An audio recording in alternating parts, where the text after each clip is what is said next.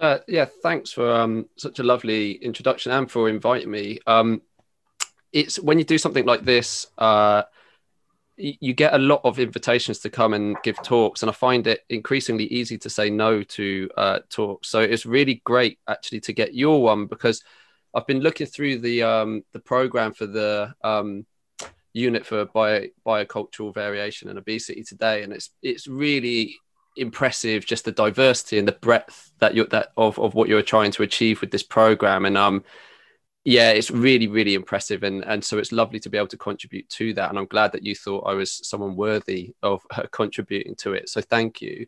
Um, so I appreciate that. Although this program takes a multidisciplinary approach to studying obesity, as a sociologist, many of you in the Institute of Social and Cultural Anthropology may not be aware of me or familiar with my work. So if you will indulge me, it makes sense to start by telling you a bit about myself. So, right, and this is where I have to get the slides and that in unison. So, I'm a sociologist who researches the relationship between body weight, inequality, and health. My research spans the macro micro scale by analysing how government policies and social circumstances impact individual health and well-being. So, in particular, I explore how and why inequalities in health exist and what the most effective interventions would be in order to reduce them. Like this unit, my research is multidisciplinary, which is in practice means that I collaborate with others working across both the science and the arts. I feel this is absolutely essential because with an issue like obesity, or more specifically, the relationship between health and weight, it's so complex that no one discipline will be able to come up with all the answers, or even to attempt to come up with, or should attempt to come up with all the answers. So we should be working together and learning from each other. So in part, I suspect that I was invited to contribute today because in the last few years, I've become known as the comic book guy. And this seems to be an identity which transcends disciplinary boundaries. Whether I like it or not, to some extent, this is earned, as I created an evidence-based comic with the award-winning illustrator Jade Zarson called The Weight of Expectation, which some of you may have seen in advance. If you haven't, it is all accessible digitally via my website, and I can send a link around if people want to have that afterwards. And so what this comic does is it tells the story of how stigma associated with body weight and size gets under the skin and is felt in the flesh. This came about because, as well as being a researcher, as Stanley said, I co-founded an art collective called AWL. We work collaboratively with artists and designers to make evidence relating to social justice issues accessible and engaging for as wide an audience as possible. The Weight of Expectation comic is an example of our work and is now being used in health education programs and healthcare services around the world. And I'm hoping that some of you tuning in today will see the relevance of this comic to your work and will perhaps be able to put it to good use. And if you would like to put it to good use, you can order free packs of the comic that I can send out to you. And again, I can send links for those at the end. So today I will use AWL artworks throughout my time with you to illustrate my main argument, which is this: the way that we currently approach the issue of weight is unfair, ineffective, and needs to change. So I think it's fair to say that sociology and dietetics will often come at issues from very different perspectives. So taking multidisciplinarity seriously, I thought it would be useful to start with some common ground. So I saw recently, I think it was last year, that the geneticist Giles Yeo was appointed the honorary president of the British Dietetics Association. So well done, Giles. I appreciate that Giles is not a dietitian, but his appointment suggests to me that there is something about his analysis of how genes influence diet choices and weight that either appeals to or represents the views of the British Dietetics Association, or at least I'm hoping this is the case. I've done a bunch of events with Giles. I've been very lucky in that respect. And I've heard him talk on numerous occasions. So now I should be clear, me and Giles may not always be on the same page about everything. But what I have found interesting and heartening when giving talks that often follow Giles is people they normally, when they organise these things, allow people to see Giles, and then everyone can sort of filter out before the smaller names will go on and talk. So normally what I'm seeing and sort of finding heartening is that that these talks, basically, that when he gives them, that he's suggesting that although we study people from opposite ends of the human spectrum, me and Giles this is, so he zooms out to look at what we've made, what people are made of, and he zooms in, to look into what people are made of, and I zoom out to look at what we're part of. Naturally, this means we collect very different data and use very different techniques to analyze it. Yet, ultimately, we make broadly the same point, which is this: body weight is not simply the outcome of personal choices. So here we have broad agreement at poles of the study of humans, and yet the reason why Giles's research, and to a lesser extent mine, or the reason Giles's research and to a lesser extent mine gets so much attention, is because it runs counter to the dominant framing of weight within public health and popular culture. So despite the non-infectious nature of high BMIs, we now talk about an obesity epidemic placing a huge financial burden on national economies across the globe. The World Obesity Federation estimates that by 2025, so only 5 years away, obesity-related illnesses will cost $1.2 trillion a year, and treating conditions associated with being overweight are estimated to cost our own NHS in the UK £6 billion a year, with forecasts predicting that this will double by 2030. So now, before I go on, let me clarify a few things. I do not deny that in recent decades there has been a significant increase of the number of people who are classified by the BMI scale as being either overweight or obese. Neither do I deny that there is a strong association between high BMIs and non-communicable diseases. In fact, recognizing these realities was one of the main reasons why I argue that current approaches to combating the so-called obesity crisis need to change. And there are many reasons to be critical of the way obesity is currently framed and understood, and the interventions designed to lower its incidence. In short, while some would argue that obesity represents one of the biggest threats to public health that we now face, what I am arguing is that actually one of the biggest threats to public health now is the way that public health predominantly defines and approaches obesity. And so why is this? Well, lifestyle modification is said to be both the cause and the cure of obesity. The idea that modern society has changed everyday life in ways that promote weight gain. Despite recognition that body weight is a complex issue influenced by a variety of biological, psychological, environmental, and social factors, and significantly that when used within the BMI measure, it is only a very crude indicator of health, obesity prevention strategies commonly approach weight as the outcome of personal choice and willpower. This is well illustrated by the Public Health England campaign Change for Life, which you can see on this slide here. The campaign slogan here, like in the UK, there is, I would suggest, not a single person who has been able to avoid the slogan of this social marketing public health campaign. So eat well, move more, live longer. Now, the thing is, there is truth to this slogan. In fact, it's evidence-based, and you could even say it is common sense. I wouldn't necessarily disagree with that. And this makes the job of a sociologist very difficult, because if you argue against what's considered common sense, you just seem cynical and unhelpful. The best way that I have found to combat this is to take on common sense with common sense.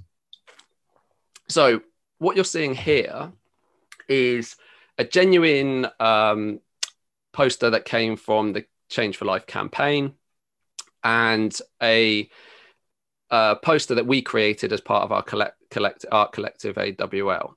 So what the campaign poster is doing for Change for Life is perhaps subtly trying to give a message here. So hands up who wants our kids to live longer. What this poster is doing essentially is splitting all of the population into two sets of people. So depending on how you answer this question. So presumably there's an amount of the population who will say that they do want their children to live longer, and therefore as a consequence of that they will help them to eat a healthy diet, help them to be physically active, and they will act as role models themselves by doing that. And then obviously the other part of the population who clearly just want children to die. So that's the sort of hilarity that's being sort of portrayed in this message, that you're kind of either with us or against us in that sense. All we're trying to do with our poster here is essentially just sociology 101. It's no more sophisticated than that. It's trying to get people to see and to recognize that contextual factors influence individual behavior. The Change for Life campaign places all the emphasis on personal choice and individual responsibility. This discounts the genetic variation within any population. That means some people are more susceptible to putting on weight than others, while simultaneously casting anyone categorized by the BMI scale as overweight or obese as an irresponsible person, placing an avoidable burden on the National Health Service. In essence, this campaign uses stigma as a strategy to promote weight loss with the assumption that this will improve health outcomes. Now, if genetics weren't a factor and we lived in a society where a healthy lifestyle, or a so-called healthy lifestyle, was a freely accessible and realistic option for all, then this strategy might work. But this isn't the case. And how do I know this? Because of all of the evidence demonstrating a link between inequality and obesity as measured by BMI. For example, a couple of years ago now, the Health Foundation indicated that 14 million households in Britain are unable to afford to follow government recommendations for healthy eating. To put this into context, even with a conservative estimate of 2 people per household, this means that roughly half the population are unable to follow Public Health England's instructions for how to eat well, despite being bombarded with this message. This is where an appreciation of social context is key. We live in one of the most unequal societies in the world. About a decade ago now, and I believe before he joined you in Oxford, Professor Danny Dorling declared the scandal of our times as being the biggest gap in life expectancy recorded in Britain since the recession of the 1880s. He was referring to the 14.4 years in difference in life expectancy between the relatively deprived city of Glasgow and the affluent borough of Kensington and Chelsea. And I think it is a useful footnote here to say that he was writing this before the Grenfell scandal. So obviously that did occur in the borough of Kensington and Chelsea. And I think that Danny may have chosen different language perhaps to describe the scandal of our times had he been writing this after Grenfell. But I also think that it supports his thesis on this as well. So for all the scientific and medical advances we've had since the Victorian era, health inequalities persist and social disadvantage clearly influences BMI. And you can see this in social gradients. So social gradients are, for sociologists, both beauty and the beast. I mean, look how beautiful this illustrates the relative impact of social status. It's like a stairway to privilege. But once you step back from them as purely illustrations of data, you see the beastly reality. Overall, what social gradients demonstrate is that throughout a society, people from all walks of life are affected by particular health issues. In this case, obesity as measured by BMI, but that those lower down the socioeconomic spectrum are disproportionately disadvantaged by them. So the implication of this epidemiological phenomenon is that a person's social circumstances, that is their access to resources, tend to have a significant and cumulative impact on their health. What you see here is just that. And significantly, what you can see in the other graph is that in incidence is growing. So a sociological analysis would suggest that the current lifestyle-focused public health obesity prevention strategy is reproducing what's known as the inequality paradox. So that is because those with the most resources at hand to adapt to new situations will be the first to derive maximum benefits from such an approach, health inequalities will widen. So in short, simply telling people to eat well and move more, and even educating them how to, will disproportionately benefit the health of people higher up the socioeconomic spectrum, as lower socioeconomic status tends to reduce a person's capacity to comply with health advice. So Social disadvantage clearly inhibits people's capacity to live a so-called healthy lifestyle. This is why the prominent epidemiologist Michael Marmot wants us to focus on the causes of ill health. What he means by this is that while so-called lifestyle factors like diet and inactivity may be considered causes of ill health, what are the causes of these causes? Now, looking at these social gradients, as a sociologist, the answer seems obvious. Social inequalities are key. But there is a reluctance to recognize this in health policy and promotion, and even in health research. So Cancer Research UK offer a perfect example of this.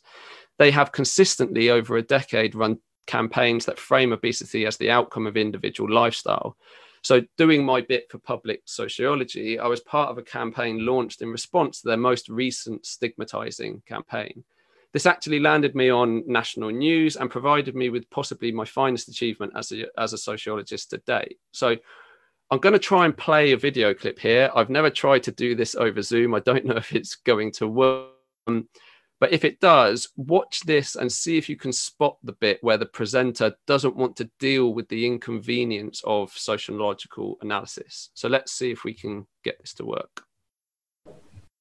And I mean, we agree, do we, all of us here, that the science is correct, that obesity can cause 13 types of cancer. It's more common now for obesity to cause bowel cancer, kidney cancer, ovarian cancer, liver cancer, more than smoking. So what's wrong with this campaign? Isn't it surely just a hard-hitting message where it's really needed? So what we agree on is that obesity shouldn't be treated as an individual issue, that it's about people making bad choices. It should be treated as a complex social issue, and policy intervention is absolutely key. We also agree that Cancer Research UK are operating in a very hostile policy environment where getting any policy through is very, very difficult because of things like Brexit and because of things like... It sounds like you're going into big theory here. So I'm not sure how well you could hear that. Hopefully you could hear some of it. But essentially, if you weren't able to hear it, I started to list some of the social determinants of health, and to suggest why, a strategy like this wouldn't be particularly useful in trying to do what they were attempting to do, which is, reduce the rates of the incidence of obesity, and was shut off, and sort of that was made out to be big theory. So despite it clearly being an inconvenient reality, in all my time researching these issues, working with people who live in deprived areas, I've never met anyone who didn't know that eating fruit and vegetables and exercising is good for your health. I did, however, meet lots of people who found it difficult to live a healthy lifestyle because of their social circumstances. Simply telling people to eat well and move more won't significantly reduce the incidence of people with BMIs of 30 and above, because it doesn't deal with some of the major root causes. It's a bit like this. You can use water to put out fire, but fires are not caused by a lack of water. And I know that all of you will agree with this logic. It's why you don't hose your house down to prevent it from catching fire. You put everything in place because you recognize that drenching your house every morning to ensure it doesn't catch fire might have additional detrimental impacts on your house.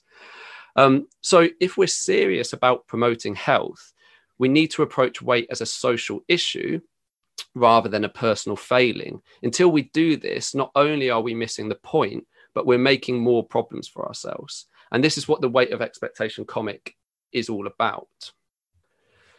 It is based on a year I spent with 3 weight loss groups that met in one of the most deprived neighbourhoods in England. The groups were all single sex, 2 for women and 1 for men. And if there's any questions afterwards about how I sort of ingratiated myself or was able to gain access into the 2 all-female groups, we can talk about that at the end. And they met at a leisure centre once a week for an hour and a half. Every week, each group member would get weighed and have their weight recorded. They would then spend an hour being physically active as a group. So people who live in less affluent areas are disproportionately disadvantaged by the effects of inequality and high BMIs. So I was particularly interested in finding out about how the people in the study, the people in these groups, negotiated this. And I learned a lot from the time I spent with these groups. It was clear that group members were all forced to negotiate weight stigma in their everyday lives, and that being stigmatized actually made it more difficult for them to lose weight. This is what pretty much all of the research on weight stigma shows, so it wasn't necessarily surprising. Not only does stigma not promote weight loss, but it actually promotes weight gain, for instance, through comfort eating, or what I would call sort of stressed eating, and exercise avoidance. It's always seemed particularly cruel and counterproductive to me that in our culture, bigger bodies are stigmatized, but in public health, we often promote swimming as one of the ways for people to lose weight because of its non-weight bearing properties. But in almost all instances, it also necessitates getting half naked in a public place where there will be people who can and do look unkindly on you. In fact, this page of the comic that you should be able to see on your screens has been one of the most has been the one that most people have identified with and wanted to talk to me about. So many people of all shapes and sizes has come up to me and said, "That's me. I've felt that." This is one of the many reasons why people find it difficult to follow the simple logic of move more, live longer. So my research shows that it's absolutely imperative that those seeking to promote weight loss and to treat people living with obesity need to take the influence and effects of weight-based stigma seriously. It's not enough just to tell people to move more. You need to consider what the social factors which either support or inhibit that. So the part of my research that I want to focus on with you today is not what weight stigma made people do or not do, but rather how it got under the skin. So this is what I mean by the weight of expectation. And the reason I want to focus on that today is just with this being an anthropology group, I think that it's interesting to engage with social theory and to see how we might study obesity with social theory, and to see how we might be able to influence thinking and practice with that social theory, which is often, that theory is often sort of quite disconnected from practice. Because obesity is framed as a personal failing that places an unnecessary financial burden on national healthcare systems, the behaviours associated with weight gain are moralised. People don't just talk about eating healthy and unhealthy food or being active or inactive. People talk about being good or bad. What I found working with the weight loss groups was that stigma attached to these so-called bad behaviours gets under the skin and is felt in the flesh. And I mean that really literally. They feel it in their flesh. People feel it in their bodies. It's a sensation that they feel. So let me explain what I mean. So when I was observing the group, so I spent about a year with 3 weight loss groups. So imagine I'm sort of going to 3 different groups during a week. So, roughly about 150 observations took place. So what I saw at almost every group session was people coming in, so one or multiple people coming in and saying, "I know I've put on this week. I know I have. I feel fatter." They would often talk about, "I feel gross." And then they would describe things like, "My clothes feel tighter. It's more difficult to get." They would talk about physical sensations, how they knew, they could be certain that they had put on weight. And then they would list, after they had done this, they would list a bunch of behaviors that were sort of morally, negatively morally thought of. So they would say they had intended to go for a run with someone and they didn't meet up with them, or that it was raining, so they hadn't gone out and been physically active on a certain day, or they had sort of deviated from their diet plan. So they had eaten something, or they had drunk something which they that didn't align with their sort of the goal of trying to lose weight. So they would list all of these things. It's somebody's birthday. I had birthday cake on this day or whatever. Then they would get on the scales. And then on so many of the occasions when this happened, they would find out that they had either lost weight or stayed the same. And they would be genuinely shocked, and relieved often, but genuinely shocked that this has happened. And when I sort of wrote this paper up, I think it was a psychologist was probably reviewing it and said, "Well, how this is just a psychological trick, that if you prepare for the worst, so they're not actually, this is just a psychological trick. You prepare for the worst, and then, it's not that, then you sort of saving your grace sort of thing.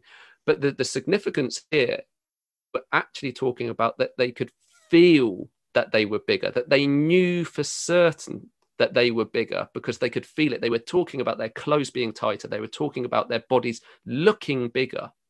And yet this reality didn't show up on the scales. And then they would say things like, but I could feel it. I could see my belly was bigger. I can't understand that. Things like that. And this happened pretty much every single week. This is what I call the weight of expectation, or what I've theorized as the weight of expectation. So what it's describing is that if group members engaged in these so-called bad behaviors, they would come to internalize the stigma associated with them, to feel a sense of guilt that manifests itself as a feeling in their bodies. So even they had not put on the weight that they felt, even though they had not put on the weight, they felt the gravity of their actions. They expected their bad behavior to lead to weight gain, and this expectation made them feel heavier even if they hadn't put weight on. Hence why I describe it as feeling the weight of expectation. They're expecting to feel that, and therefore they're expecting to put weight on, and therefore they feel it. So this theorization may seem far-fetched, probably not as far-fetched to you as an audience as people who use social theory, but to some of the audiences I've spoken to definitely seemed far-fetched. But this is because obviously we tend to, or popularly we think about mind and body as being separate. However, most of you, I would suggest, already believe in this theory, or popularly this theory is believed in different ways. So, classic example of the person working in a high pressure job being at a higher risk of having a heart attack. Most people would accept that logic. And it's the same process that I'm describing with the weight of expectation. Think about something like the emotion of embarrassment. Now, embarrassment is an entirely socially constructed feeling. What embarrasses you doesn't necessarily embarrass somebody else, and doesn't necessarily embarrass me. But it's another example of where the social gets under the skin, is how I would describe it. So think about feeling embarrassed. So that's something that's socially constructed, and yet what is the consequence of that? Physiological reactions. Your skin flushes up, you go red, you start sweating, your body feels something. You have a physiological reaction to a socially constructed emotion. So it's the same process as what I'm describing as the weight of expectation. Hopefully what I'm trying to do here is to suggest it's not actually as far-fetched as it may sound. And actually I think to people who have engaged in weight management, it's not far-fetched at all, because I think most people who have engaged in weight management would have experienced this feeling. So just like the examples that I've given you, the weight of expectation is a type of psychosomatic stress. That is to say, mind-body stress. It's a reaction to obesity stigma and what we would term a biopsychosocial phenomenon.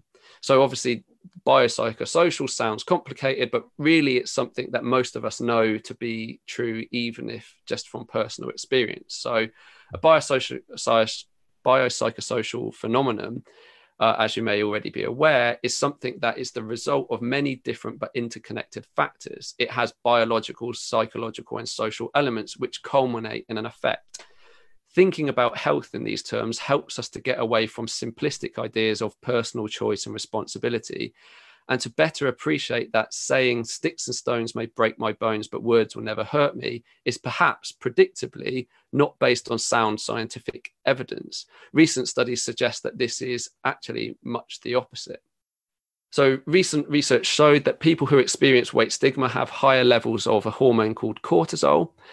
As you may be aware, cortisol is known as a stress hormone. So at times of stress, our body releases more cortisol. What was found in a large population study was that people who have experienced weight stigma had higher levels of cortisol compared to people who had not. This is an example of how weight stigma gets under the skin And it makes me suspect that the cortisol is likely to be involved in the feeling I have described as the weight of expectation. But of course, as any researcher who's on a fixed term contract will say, we need more research to be able to say this for sure. And if anyone wants to fund me to look into that, I would be very happy to take up that opportunity.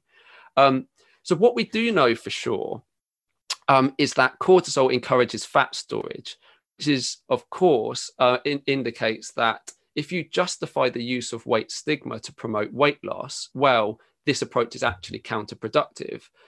This is what Dr. Janet Tomiyama refers to as the cyclic obesity weight-based stigma model, so the cobwebs model. And that's what we're trying to demonstrate in one of the pages of the comic. We're trying to demonstrate sort of how that might look in real life, in a sort of everyday scenario. So her model demonstrates a biopsychosocial process which creates a vicious cycle whereby people are caught in cobwebs. That is, the moralization of weight leads to stigma, which disproportionately affects those with bigger bodies, who then experience psychosomatic stress, which consequently leads to a biological reaction that promotes fat storage. This process is incredibly unhelpful for health promotion. What was clear in weight loss groups that I observed was that the weight of expectation made people's bodies less knowable to them and was an emotionally draining experience. This didn't promote health. Instead, being stigmatized just gave group members one more thing to worry about and to deal with, which made the task of weight management far more unpredictable and far more challenging. So, something else that was interesting in the weight loss groups was how the group members would use physical activity as a way to combat this stigma and the uncertainty it created. So remember, I told you there was two components of the weight loss groups. They would spend like the first half an hour getting weighed individually. So all the group would be there, but they would go up and individually get weighed in most of the groups, except the men's group, where it's sort of like a pantomime style, get up and get shouted at as you announced your weight. And I'm currently writing a paper around sort of the gendered nature that this weight management, this weight being weighed is sort of negotiated. But that will come out hopefully sometime before the end of the year or next year. But then they would spend the second hour being physically active. So physical activity is moralized as a good behavior, that sort of move more sort of idea. But just being active wasn't enough to make people in this group feel good. And that is quite an interesting finding, because what's been found in other studies is generally just being physically active is enough for younger populations. The studies that I've seen, it's normally in younger populations to feel good about themselves. That they don't need anything beyond that to feel good themselves. It's just being physically active. But that wasn't necessarily the case for the group that I saw. And sort of to give you examples, when in those sessions when they were physically active, before it and during it, they would often talk about things that were sort of physical reactions to that exercise. So people would talk about every session. I don't think there was a session, men or women's, where people didn't say, let's go and get a sweat on. So rather than referring to being physically active, they would talk about, let's get a sweat on. We need to get a sweat on.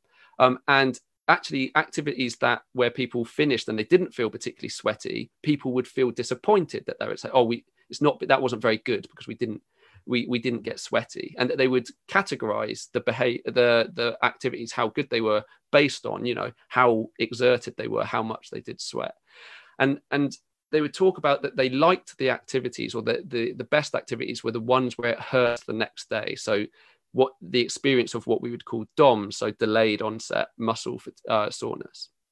And what they would say, and I think it's quite interesting how they describe this, is that they like these activities because then you've done something. So this idea that that you've done something. So they needed this sort of physical evidence to sort of get a positive feeling from being physically active. Now, my interpretation of this was that it was to deal with the unpredictability of weight management and to help them negotiate their stigmatized physical form. And I think the best example I can give of this is think of this, I was at these groups, and a lot of the times at these group sessions, they were people who were of a significant size. Many of them didn't have a sort of a background of being physically active. That wasn't something that they had done historically. So they were big people who were doing physical activity, which is something that didn't necessarily come natural to them. So they were really investing a lot in this, and it was incredible at the time. Sort of the sort of weight loss trend was HIIT training, so high intensity training, where people you'd put maximal effort in over a short period of time. So it's criticized as it works for some people. It's actually that it became sort of notorious because it was the thing that was linked to Andrew Marr having his stroke. Was he was doing HIIT training, and during that had a stroke. So that's not to say that that HIIT training isn't useful for some people, but anyway, it was a fad at the time. So these were people who had no background in doing this, and then they were being asked to do this really physically intense exercise.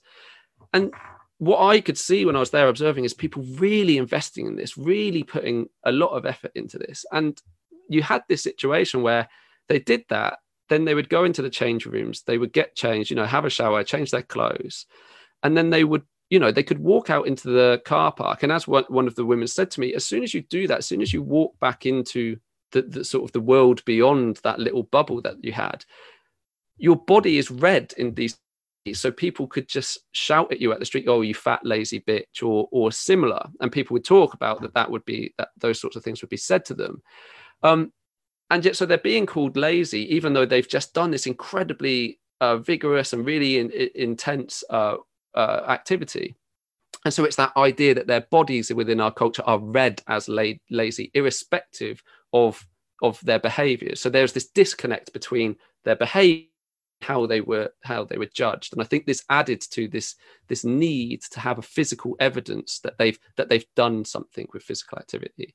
So the sweat and aching muscles provided evidence for themselves and others of the effort that people who are categorized as overweight or obese are assumed to have shirked. So physical activity often fell into the shadow of weight loss. And it makes me wonder, how much more positive and enjoyable might the experience of physical activity be if it wasn't primarily engaged with as a way to lose weight and negotiate weight stigma? So I sort of come to a sort of close here now. So I appreciate that this may all seem interesting to you as anthropologists who no doubt use social theory in your own work, but you might also be wondering, how have these findings been put into practice? I mentioned at the beginning of the talk that the comic was being used in medical programs and healthcare services around the world. So I wanted to give you a few practical applications of a biopsychosocial understanding and how this can be used to support patient-centered or weight-inclusive care. So firstly, seeing the bigger picture and appreciating the emotion attached to body weight and size can help professionals to avoid what I have called the fallacy of the consultation. So I have a great deal of respect and sympathy for health professionals, in part because as a sociologist, I appreciate that they're often having to deal with the consequences of social issues, but on a one-to-one basis. The patient consultation encourages health professionals to think in individual terms. This person has a problem. What can I instruct them to do in order to solve or manage this problem? Often this leads to patients or clients being told to change their lifestyle while their social circumstances remain the same. And the important thing here is that those social circumstances tend to be the barrier to behavior modification. Therefore, this sets the majority of people up for failure. But falling into this trap, the fallacy of the consultation, isn't inevitable. If health professionals recognize both their and their patients' limitations, rarely will health professionals be able to change a patient's social circumstances. But by bringing them into the conversation, health professionals can demonstrate that they appreciate their relevance and that behavior change and weight loss aren't simply about individuals making different choices. Demonstrating this empathy and understanding will help professionals to avoid stigmatizing the public and patients or making them feel like personal failures. This approach will limit harm and promote positive relationships, which of course are essential to offering good care. Secondly, there is a need for health professionals to appreciate that their patients or clients are highly likely to encounter stigma in their everyday lives, and that this is likely to have a detrimental impact on their health.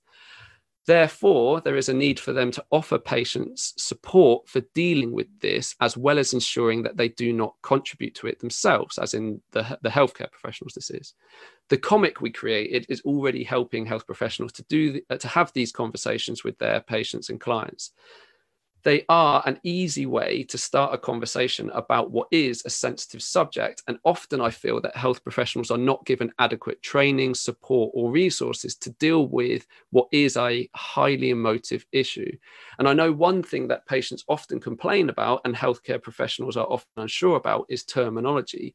So words like obesity and fat can and do cause offense. However, it's important to realize that offense is experienced at a personal level and language is fluid. That is, not everyone finds the same things offensive. And even if they did, the meaning and use of words changes over time and in different contexts, which means that whether or not someone finds something offensive will, of course, also change over time and in different contexts. For instance, many people consider being called fat insulting, but there is also a whole social movement of fat activists who wish to reclaim and use the power of the word.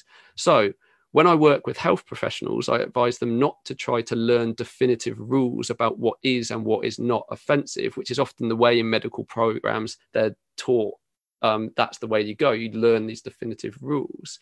But instead, I advise them not to try and learn these definitive rules, but rather to think about and not thinking about what is and what is not offensive, but rather to have conversations with patients about their preferred use of terms and even why they prefer these terms. This will help to avoid unnecessarily contributing to a sense of stigmatization and establish positive and caring dialogues. So lastly, then, I will return to where I started. Across the spectrum of scientific study of humans, so from genetics to sociology, the evidence is mounting against framing weight gain and weight loss as simply the outcome of individual choice and willpower.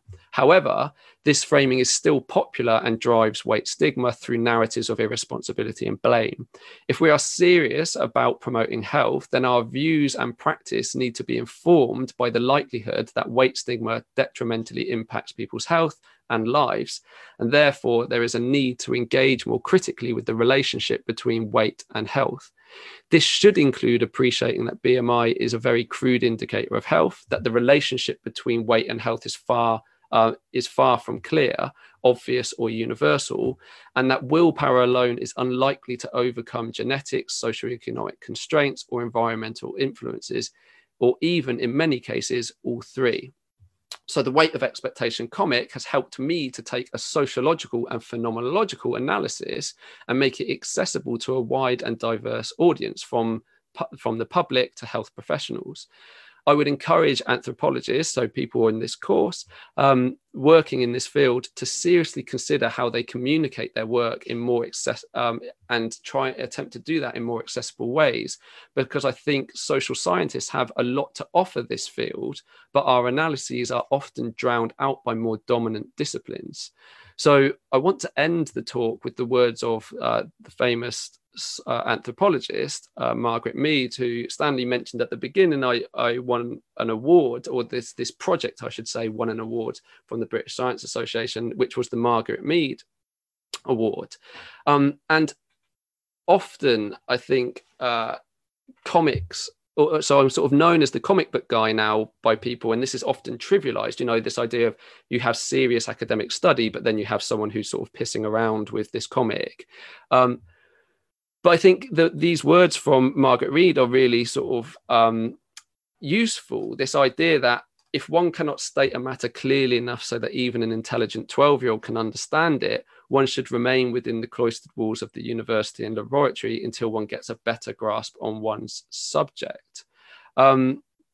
So despite the popular view of cynics that comics are trivial, I would suggest that they're not. Rather, they are a way that social scientists can promote understanding of obesity as a biopsychosocial phenomenon, which is something I think is incredibly important that we do. So thank you all for listening, and I'd like to invite questions for any time that we have left.